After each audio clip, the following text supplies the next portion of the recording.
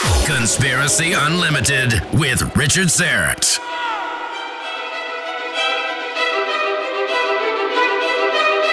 On this episode, the very latest information on the sinister men in black, the chilling women in black, and the creepy black-eyed children. There seems to be two categories of men in black. There are these weirder ones, the strange-looking ones, and there are examples where government agencies have sent people out to investigate UFO encounters, and particularly in the 50s and 60s, you know, all the guys wore sort of suits and black hats, you know, fedoras. But there's good evidence that at some point the government realized that there were these weird men in black going around, and they actually had no idea who they were, but the governments realized that they could cover their tracks by actually sort of masquerading as the weirder group.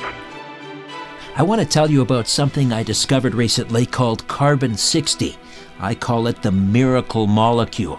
Now, you might remember an interview I did recently with a researcher, Chris Burris, who's looking to help people who experience pain, inflammation, loss of sleep, or lost mental acuity with his new C60 company, C60evo.com. He has a product which is a consumable form of carbon-60 called ESS60 that's been proven in peer-reviewed, published research to extend the lifespan of test rats by 90% while allowing them to live tumor-free. That's pretty amazing. Those rats were given the C60evo.com formula. The formula is a powerful antioxidant, 172 times more powerful than vitamin C, and it's known to be a powerful anti-inflammatory. C60 is based on Nobel Prize-winning chemistry. I highly recommend ESS60. The mighty Aphrodite and I take a tablespoon every morning, and we're both pain-free and sleeping better than ever.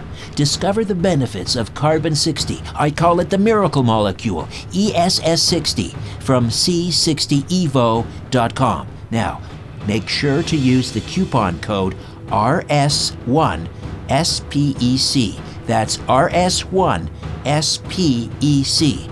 Buy today at C60evo.com. That's C60evo.com. And don't forget the code RS1SPEC. This product has not been assessed by the FDA and is not intended to diagnose, treat, or cure. If you have a medical concern, please consult your healthcare provider.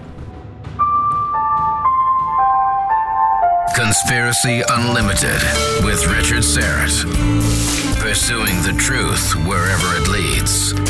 Exposing evil and corruption and the secret machinations of powerful elites. Revealing the high strangeness beneath the surface of our supposed reality. Coming to you from his studio beneath the stairs, here's Richard Syrett.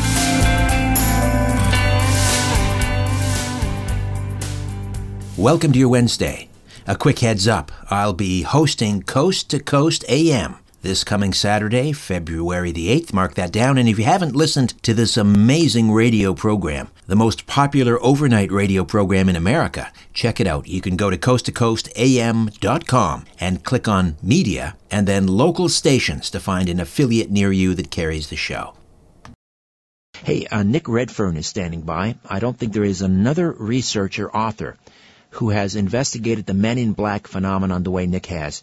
And he is here with the very latest information on the sinister men in black, the chilling women in black, and the creepy black-eyed children. His new book documents dozens of never-before-seen stories of encounters with these creatures, and he also talks about his own sightings of men in black. He also discusses the ability of these multidimensional entities to invade our space in hostile fashion, and how and why writing, reading, and even thinking about them can be hazardous. Nick is the author of more than 40 books. They include Men in Black, Women in Black, The Roswell UFO Conspiracy, 365 Days of UFOs. Nick has appeared on many TV shows, including the BBC's Out of This World, the Sci-Fi Channel's Proof Positive, the History Channel's Monster Quest, America's Book of Secrets, and UFO Hunters, the National Geographic Channel's Paranatural, and MSNBC's Countdown. His latest is The Black Diary, Men in Black, Women in Black, Black-Eyed Children, and Dangerous Books. Nick Redfern, how are you, my friend? I'm good, thanks, Richard. How's it going? Terrific, thank you. Good. I know that your previous book talked about women in black, but before that, I wasn't familiar. Why should there not be women in black? But I hadn't heard this being widely reported. Typically, when people have a UFO sighting or they have a close encounter, when they report being visited by entities in black, they tend to be men. Is this a new phenomenon? How did you find out about the women in black? Well, I actually, about 3 years ago, wrote an entire book on the whole women in black phenomenon, and I think one of the reasons why it's been kind of overlooked is because the term men in black, everybody knows about it, even the public knows it, thanks to the movies. But I think because it is so iconic that people associate the men in black only when it comes to people being threatened in relation to UFOs and other phenomena. But if you look throughout the history, you do find that there are now and again reports of these women in black, and they're typically very similar to the men in black who, in the movies, Will Smith and Tommy Lee Jones are secret agents of a secret agency within government. But the vast majority of the real reports are very, very different, where they kind of look very pale and gaunt, and they have these oversized eyes, and they don't even look fully human. And that's the same with the women in black. They're typically described as having very, very pale skin, again, sort of slightly larger than normal eyes, and they wear these long wigs that sort of, come across their face and around their chin, so it's hard to sort of see them properly when they wear these wraparound sunglasses as well, and that's probably the whole point, is to sort of try and mask their real appearance, so to speak. But John Keel, who wrote the Mothman Prophecies book, when Keel was investigating the Mothman stories in 66 and 67 in Point Pleasant, West Virginia, he actually came across more than a few women in black cases where people who'd seen Mothman were visited by these women who essentially presented themselves as doing things like census taking and things like that. So they didn't think anything of it until the questions started to get very, very strange. Has anybody had any strange nightmares? Have you seen anything unusual outside of your house late at night? That kind of thing. And then the witnesses, the people, realized that this was just a ruse, saying they were doing a census. It was actually just a ruse to try and get into the house. And Keel actually put together quite a few of those cases. And these are not pleasant encounters, obviously, but how does if there is a typical encounter, how does it usually go? They're told to keep quiet about what they've seen? How does it typically play out? Yeah, well, the vast majority of cases, whether it's the men in black or the women in black, typically they've had a UFO encounter. But in saying that, there have been some cases where people claim to have seen things like Bigfoot, and then they've been threatened. And people using Ouija boards claim to have had experiences with the men in black and the women in black as well, just hours or days after using a Ouija board. But typically the experience occurs when it's usually late at night, there's a knock on the door. And of course, if there's a knock on your door at, say, 11 o'clock at night, you're going to think, who on earth's that? So people go to the spy hole, and if you see sort of 2 or 3 creepy, pale-faced figures staring back, you're probably not going to open the front door, The weird thing is, most of the witnesses or the victims actually do open the door and let them in. And with hindsight, they felt as if they were somehow being sort of mind-controlled, mind-manipulated, hypnotized. And so they invite them in. And that kind of ties in with the old parallels and the legends of vampires, where they have to be invited in. And that's one of the interesting things. The black-eyed children, the women in black, men in black, all wait to be invited into the home. Now, when they get in the house, they then threaten the person not to talk about what they'd seen.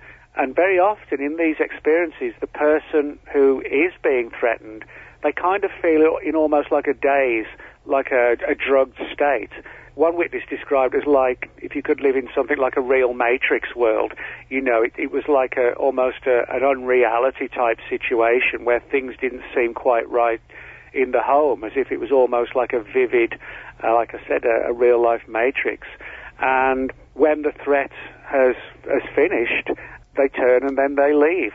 And one of the weird things is how they arrive and leave is very often they sort of walk in these jerky fashions, almost like a zombie, sort of jerky movements along. So everything about the Men in Black is sort of very far removed from the whole imagery that, Hollywood has presented. And yeah, they're fun movies, but they definitely did sort of plant, if you like, in the mind of the public and a lot of UFO researchers who perhaps weren't overly familiar with it, all assumed it was, government agents, when it's more like something straight out of like an H.P. Lovecraft novel or something like that. Right.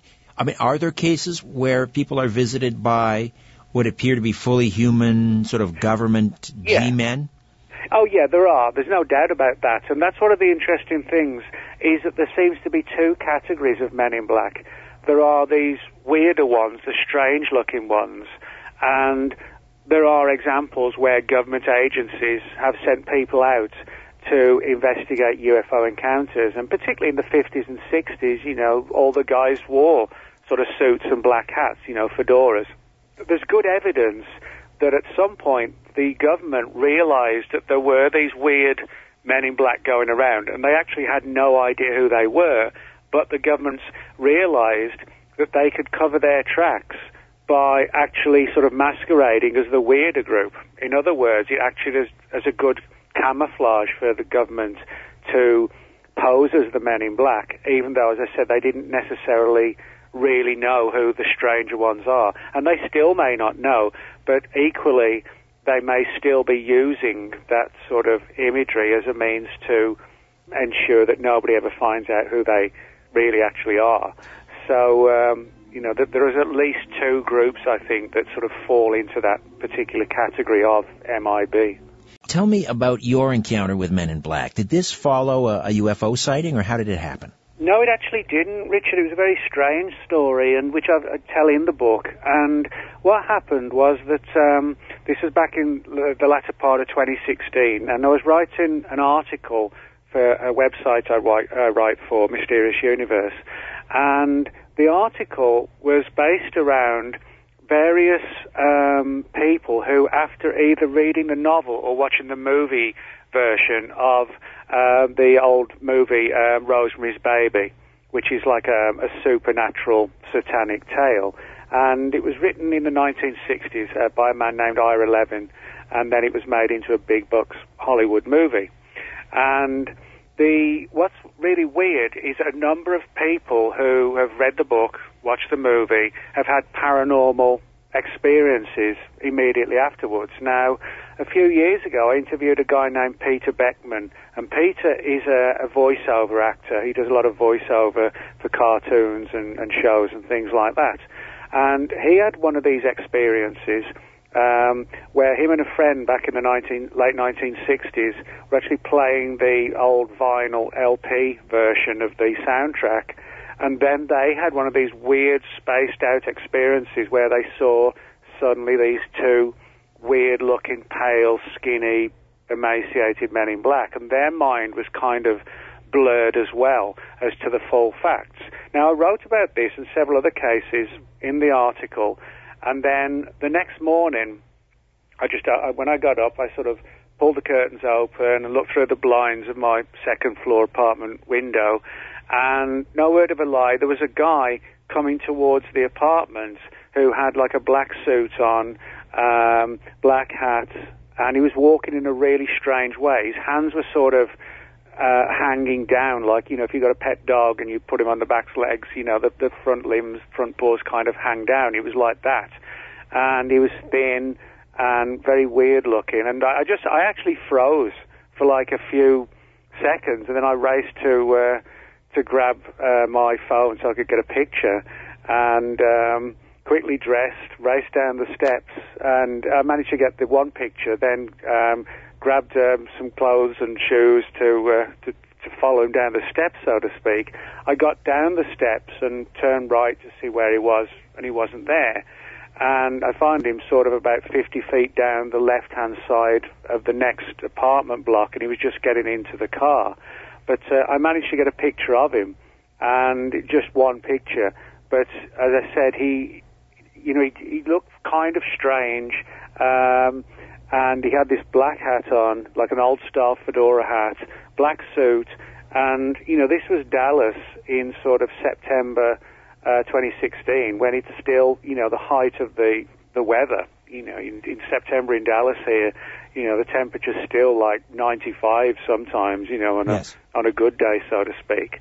And nobody dresses like that, around there. And he certainly wasn't a resident of the apartment. You get to know everybody. How close did you get to him, Nick? How close did you get? And it was just really strange as well because of the timing with me having written this article the night before and obviously thinking about the movie, Rosemary's Baby, and the book when I was writing the article.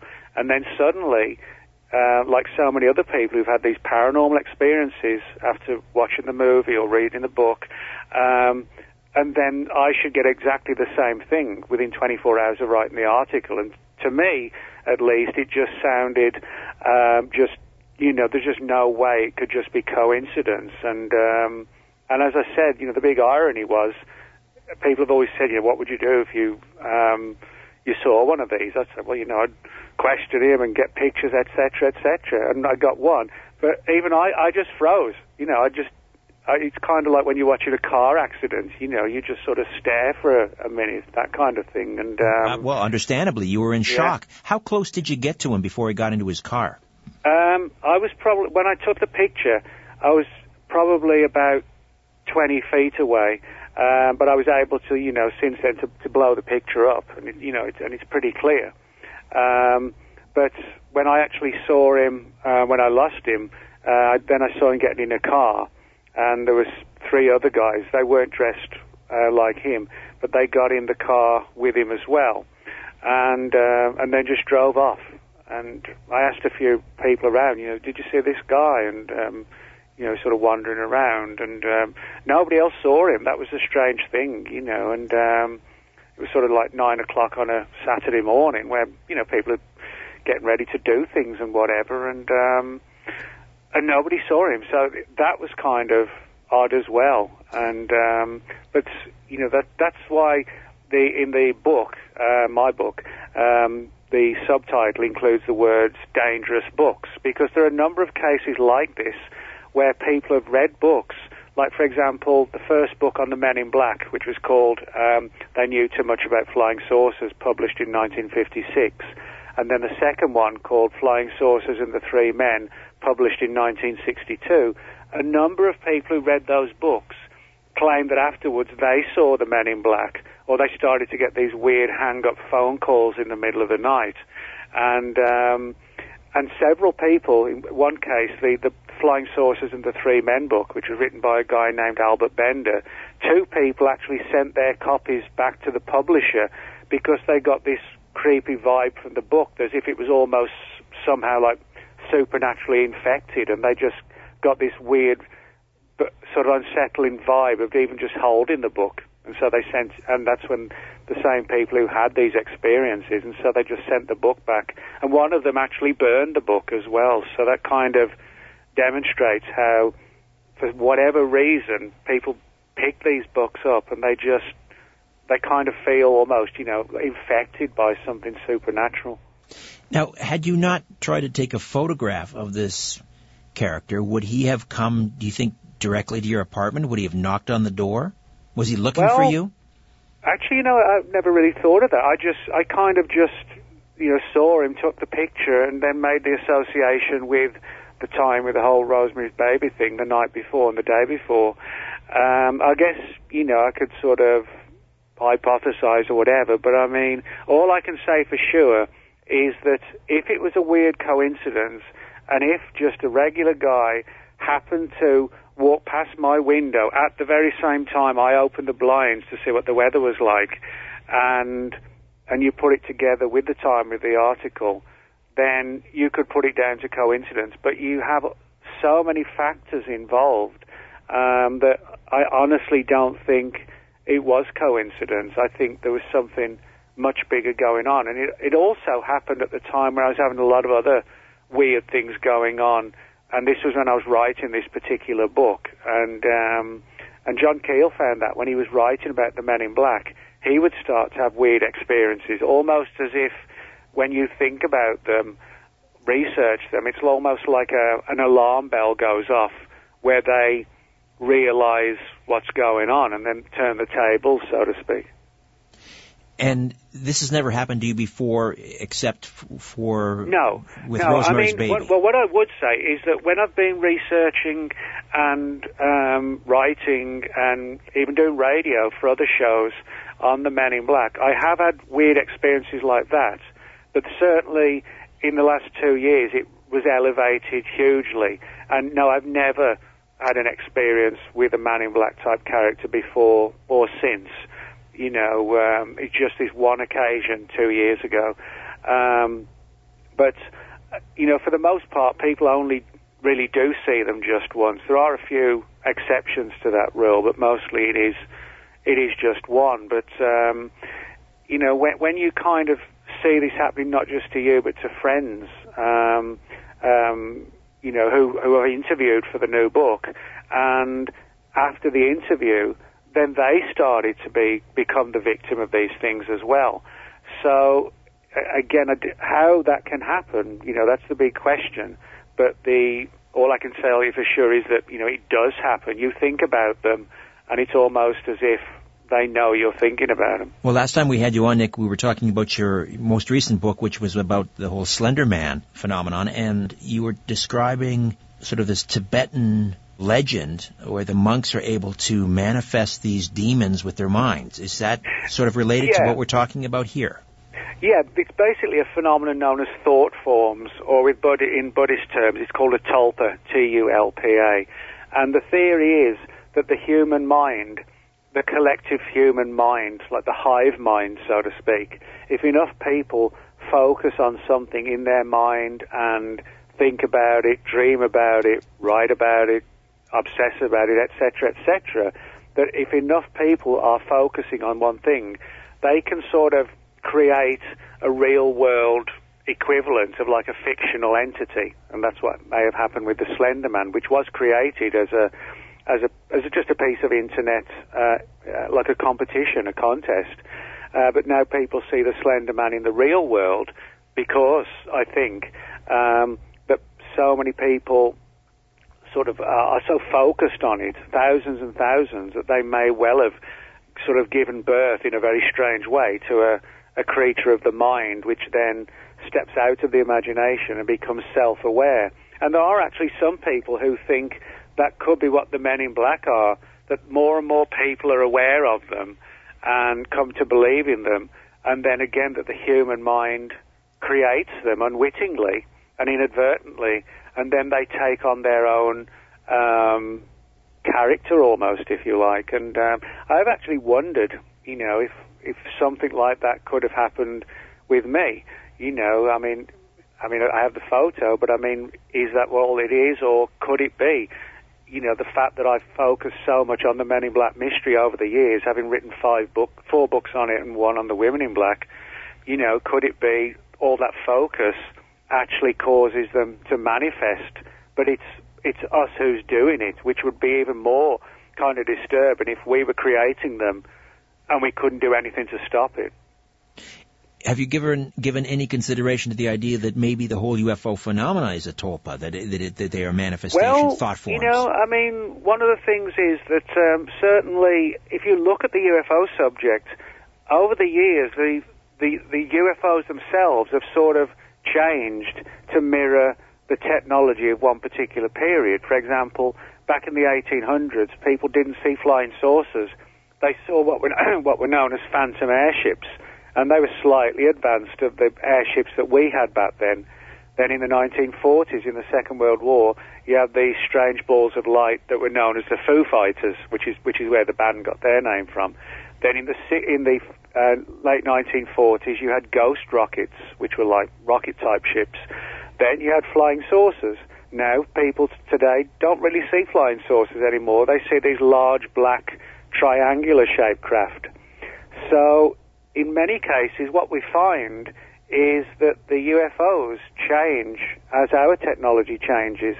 So if it is us creating these images, then it would make sense that we would be creating things similar to the up-and-coming technology.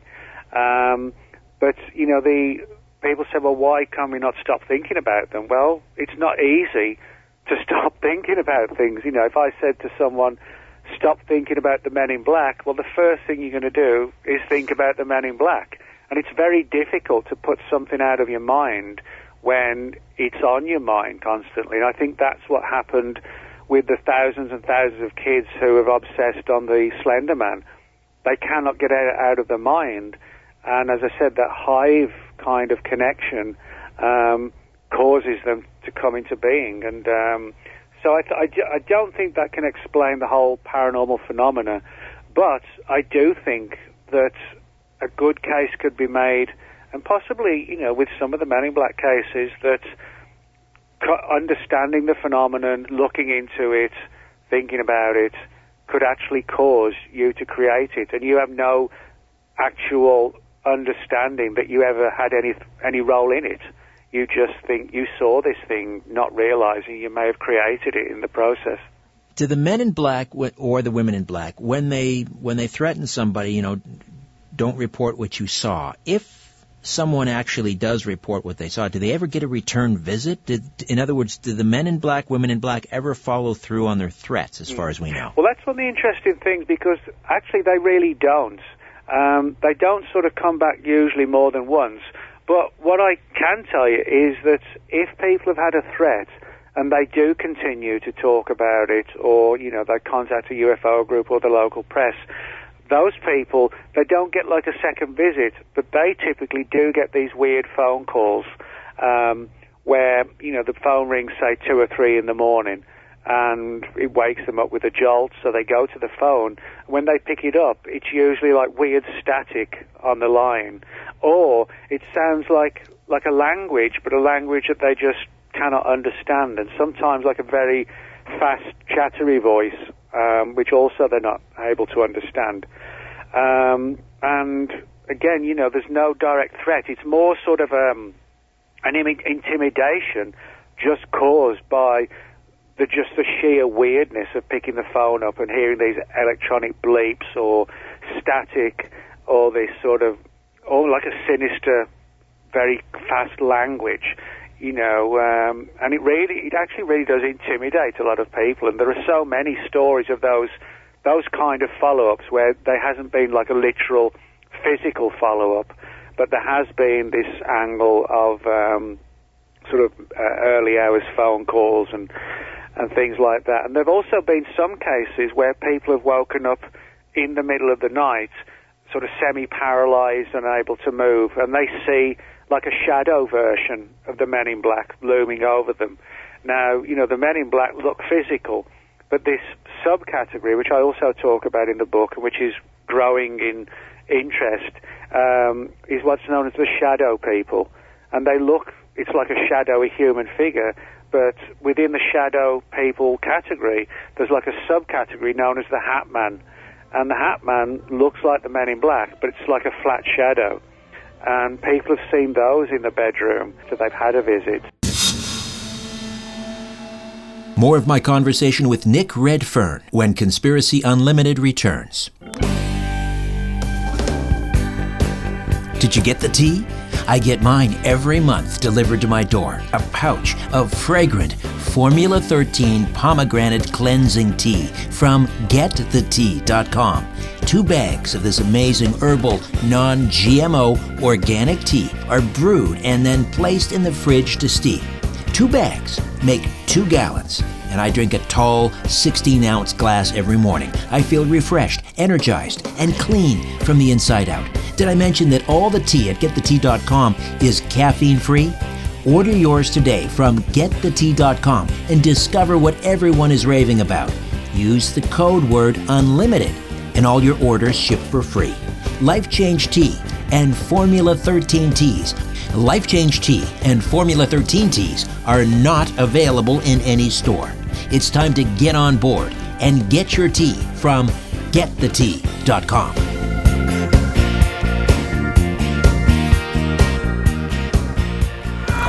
Richard has tiny talking insects living in his sock drawer. We are bugs, and we are living in Richard's sock drawer. Conspiracy Unlimited with Richard Syrett. Nick Redfern is with us, the author of over 40 books. The new one is The Black Diary, Men in Black, Women in Black, Black-Eyed Children, and Dangerous Books. Speaking of dangerous books, has anyone ever reported after reading one of your books they receive a visit from a Man in Black or a Woman in Black? Well, not yet. I mean, the new book where I'm sort of talking about all this, as you know, has literally just come out in the last week. But I always get a lot of feedback from the book, so, it'd be interesting to see what actually develops. But in terms of this sort of negative backlash, what's particularly interesting is that I haven't actually seen it in most books, on UFOs or anything like that. But as I said, it has happened in a number of Men in Black-based books. And again, I don't think that is a coincidence. I think somehow, the phenomena does have some sort of deep connection to us in terms of infringing on our reality. But I have a lot of stories from people who, for example, were reading about the Black-Eyed Children and researching it, and a lot of weird stuff happened, like electronic equipment in the house all failing at the same time, like refrigerators, microwaves, electric kettles, light bulbs shattering, exploding in a couple of cases.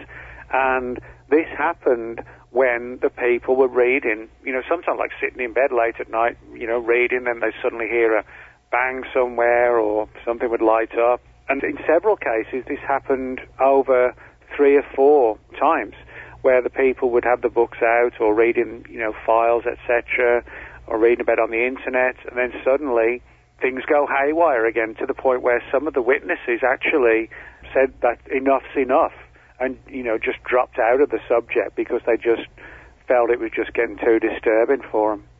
I have something similar to share. I have done a number of interviews regarding the whole, Robert Johnson, the devil at the crossroads. That story. Mm-hmm. And one of my last interviews on the radio with R. Gary Patterson, who passed away about a year ago, we were talking about his trip down to the crossroads. He made a pilgrimage down to Clarksdale. Mm-hmm. Just like you said, the phone went offline, the computer went down, and then we got him back on. We did the show. Then, just a couple of months ago, I was interviewing another author, Matt Swain, about the same topic for my podcast. And we did the interview. It sounded fine. When I went back and checked the audio, there was this crackling throughout the entire thing. We had to do the whole interview again. Then I had Matt Swain on Coast to Coast. We talked about the crossroads. Wouldn't you know it, we got knocked off the air for 10 minutes. So I don't know if that's the same thing going on, but I don't know. Someone didn't want us talking about that. Well, that does happen a lot. I mean, one of my previous books on the Men in Black, the same thing actually happened on Coast to Coast and also on one of Whitley Strieber's shows. And so I know for a lot of people it's probably going to sound crazy and paranoid, but all I can tell people for sure and honestly is that really is what people have reported. And had I not, sort of experienced the same kind of thing, I wouldn't be in a position to be, from my perspective, sort of full-on believer in this aspect of the phenomenon where it creates a backlash, so to speak, the closer you get to it. Has anyone reported fighting back or resisting a visitation from the Men in Black or the Women in Black? Any clues as to how you can, counteract them or repel them? Oh, yeah, well, that's actually a really interesting aspect, particularly when it comes to the Men in Black and the Women in Black. The reason being that there have been some cases where, although the person felt sort of hypnotized and mind-controlled and their self-will was being taken away from them, several of them were able to sort of break the spell and said, get out of here, or I'm calling the police, things like that. And when the person is actually able to, even briefly, just stand up for themselves, so to speak, it creates like a glitch. And it's as if they don't know what to do, and they fumble and they stumble in some cases, and they don't know what to do, and they quickly leave. Almost like, you've sort of inserted something into their mind, if you like, and it scrambles them. And it's almost as if they're programmed to perform one specific task, which is to threaten the person. And if something goes wrong, it's like their program is being affected by the response of the person. So that's an interesting aspect. If you're able to break the spell, they typically leave very quickly. Any reports on whether the Jesus prayer or any type of prayer will work? That I'm honestly not sure about, but I can tell you that certainly when people have broken that spell and they've shouted at them, like a great deal of emotion projected at them, that's when they'd leave. Now, when it comes to the black-eyed children, they also find a way into the house, and again, which is usually like a form of mind control. But the big difference is that the black-eyed children, for 99% of all cases, there is no UFO component. People are quite surprised with that. They think it's all connected, but it isn't. Now, there are a lot of parallels between the Men in Black and Women in Black and the black-eyed kids in the sense that all three groups wear black. You've got the Men in Black, Women in Black usually wear sort of like a black business suit. The black-eyed kids, whose eyes are black, they usually wear these black hoodies with the hood part pulled right down as far as they can get it across the face so that people don't see the solid black eyes that they have. Would you rather have a visit from Men in Black, a Woman in Black, or black-eyed kids? Which do you fear the most? Well, I wouldn't say I fear the phenomenon as such. I think I'm not sort of that kind of mindset. I'm not sort of intimidated easily. But I think, well, I would actually, I don't think that, it's possible to sort of define it just down to one, because they're all extremely similar and all kind of dangerous and threatening. So I think, hopefully I would be able, if the spell was there, so to speak, that people report, hopefully I might be able to break it and, have conscious recall of the whole thing, which a lot of people don't. A lot of it does feel to them as if there are huge patches of the threat when the Men in Black are in the house. A lot of it is missing. So I guess the answer would be, hopefully, I wouldn't get to see any of them from a threatening angle.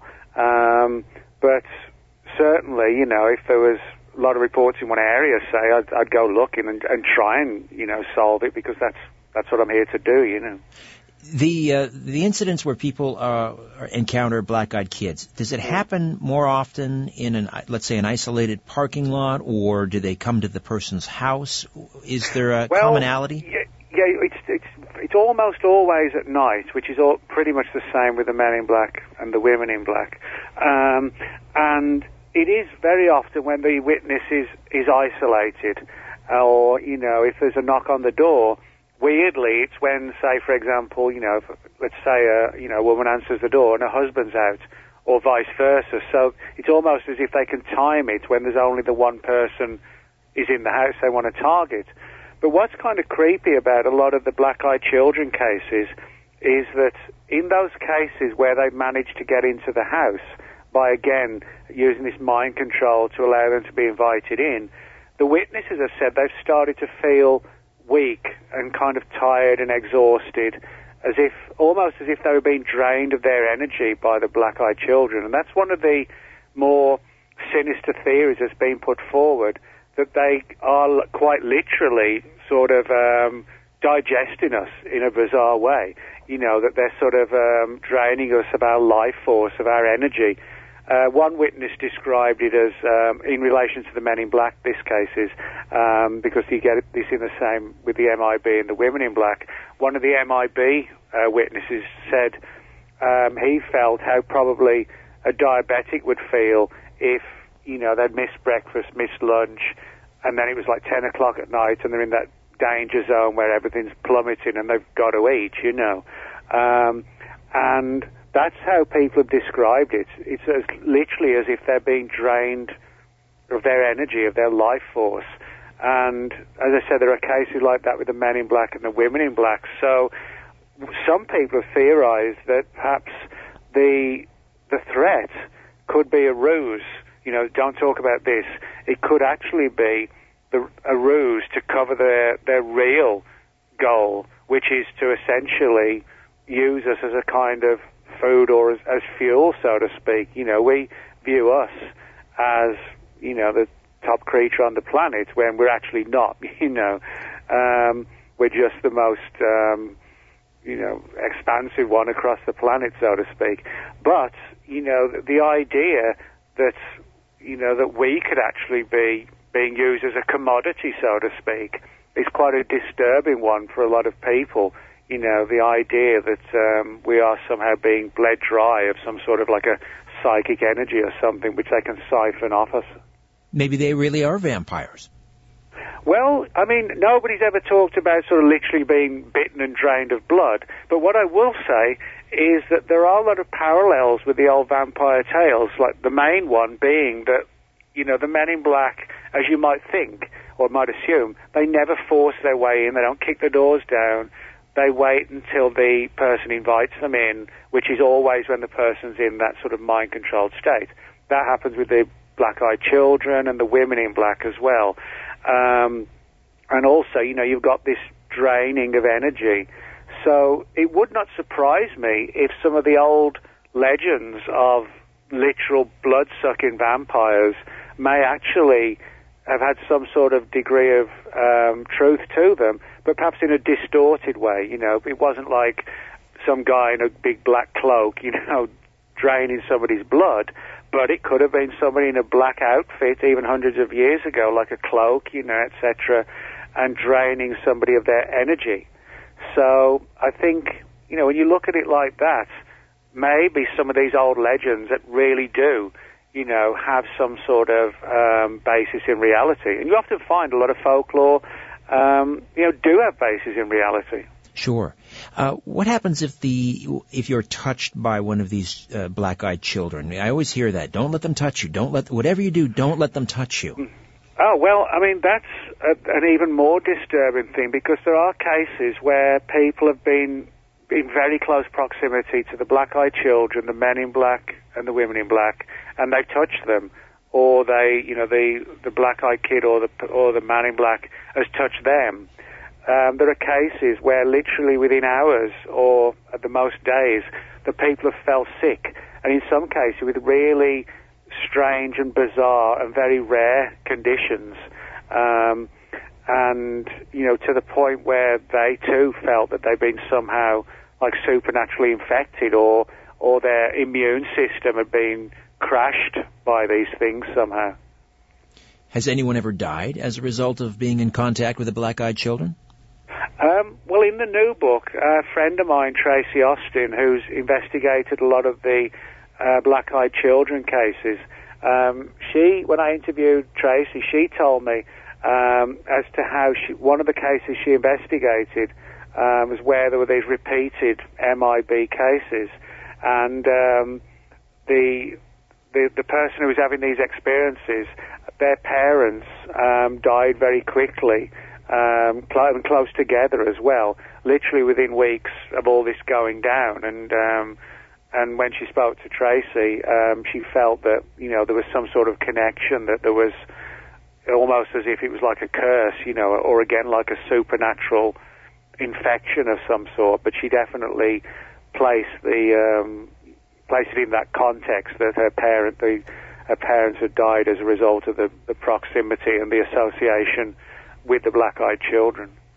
I'm looking at the cover of your book that you wrote previously, Women in Black, and there's a quote on here about she shrank from him with a hissing sound. Has anyone ever sort of attempted to communicate with them in a, sort of an irrational way, find out what they really want, where they're from? Actually, for the most part, I can think of no. People are just so kind of terrified. It's a kind of a cross between, or combination of terror, fear, and this sort of weird, almost spaced out mind control. And so people don't, unfortunately for the most part, people don't act as you would imagine them to act normally, like inviting them in, when no one would ever do that. You'd never let three people in through your front door at midnight just because they knocked on your front door. So that's one of the problems. People don't react and act in relation to them as they should, or we would hope they would. I mean, like with the Black-Eyed Children, there's several cases where they opened the door to them, and they were still fighting in their mind to prevent them from being let in. But what's weird is that one of the witnesses said that as the black-eyed kids said, you know, can we come in? We're lost. Can we use the telephone to phone our parents? It's like midnight, you know, and they've got these solid eyes, black eyes.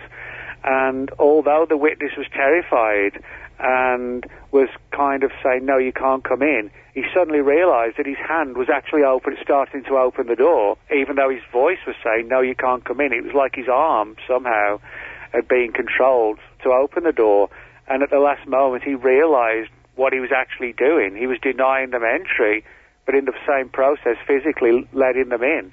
And when he kind of realized, again, it sort of broke that glitch, if you like, or it created a glitch, I should say, in the process, which was supposedly, you know, supposed to go smooth from their perspective.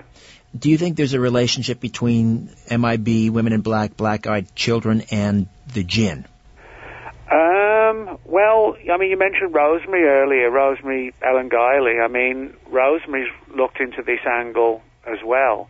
Now, a friend of mine named Buffy Clary, who I interviewed for the book, she borrowed my copy of Rosemary's book, and no word of a lie, I swear this is true, when she was reading the book on 2 occasions, she had lightning strikes. In the first one, it sort of affected.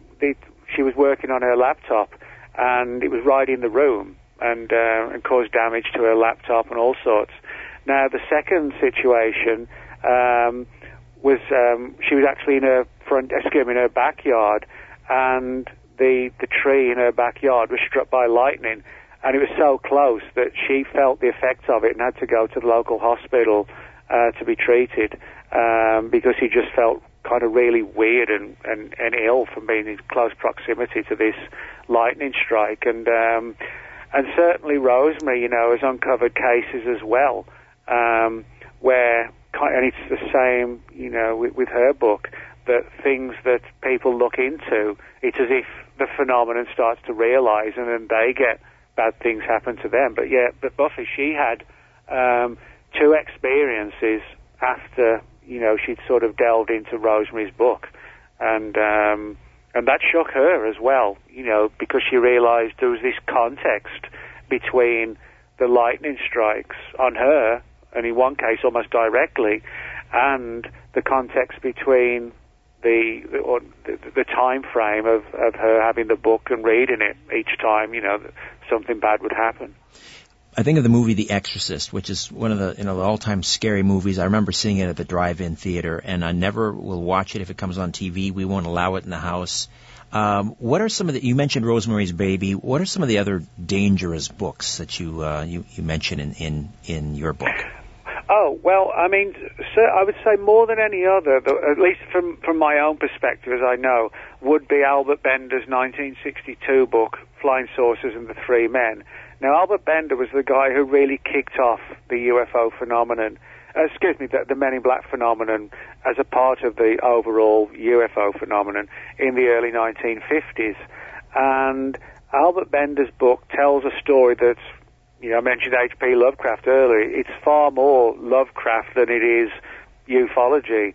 And he saw these sort of creepy Men in Black literally manifest in his bedroom.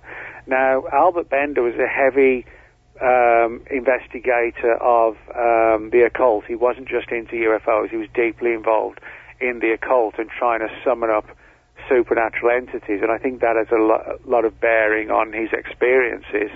But as I briefly mentioned, but I'll expand on, his publisher was Gray Barker, and Gray Barker was the guy who wrote the first book on the Men in Black. Now, when Flying Saucers of the Three Men was published, written by Albert Bender, Gray Barker got a lot of feedback from the readers of the book. Some of them said they enjoyed it, some of them said that it kind of disturbed them, and more than a handful said they got a lot from it, but they felt nervous from reading it, and could they get a refund and send the book back to them? And because they felt that somehow the book itself it was almost as if the book itself had a supernatural presence to it, and just looking at it on the table, they felt uneasy with it being there. And Gray Barker agreed to refund the money, and just mail the books back to me. And then he wrote a smaller book called The Bender Mystery Confirmed, which followed on from Albert Bender's Flying Saucers and the Three Men. And it basically told the story of all these people that read the book and felt that somehow the book was not just a book, that it seemed to be sort of saturated in sort of a supernatural energy that they felt they could feel when it was in their hand, or just looking at it somehow. They just got the shivers, Nick, always a pleasure. The Black Diary, MIB, Women in Black, Black-Eyed Children in Dangerous books. Congratulations, correct, and thanks yeah. for this. All right, thanks, Richard. Okay, before I dim the lights in my little studio beneath the stairs, I'll be back with a few words on an upcoming episode. If you want to support my work here at Strange Planet, please consider becoming an official donor. It's easy. Just go to patreon.com/Strange Planet. There are several donation tiers to choose from $1 per month to $50 a month. New donors at the $10, $20, and $50 per month tier receive a free mug from my Strange Planet shop. Donors in the $20 tier also have their names appear on a crawl during the YouTube live stream of my weekly radio program, The Conspiracy Show. And donors in the $50 tier receive a special on-air thank you on my radio program. Whatever you give, your support helps keep my radio program and this podcast going. Help me pursue the truth wherever it leads. Patreon.com/Strange Planet. Thank you, and God bless.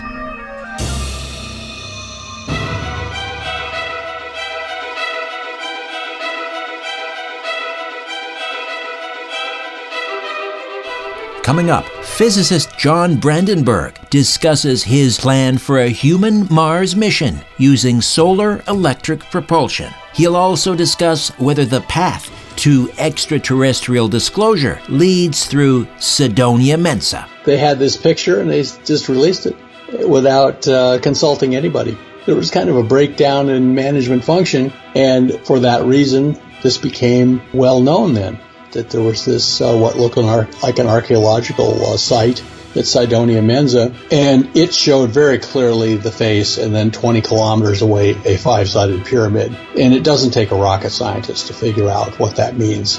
Until then, I'm Richard Serrett. So long for now. A new Conspiracy Unlimited with Richard Serrett drops every Monday, Wednesday, and Friday at conspiracyunlimitedpodcast.com. Blow your mind. That is all for now. Oh, and remember to share and give a 5-star review, because we have huge egos and need love. We're like cats. We need constant petting.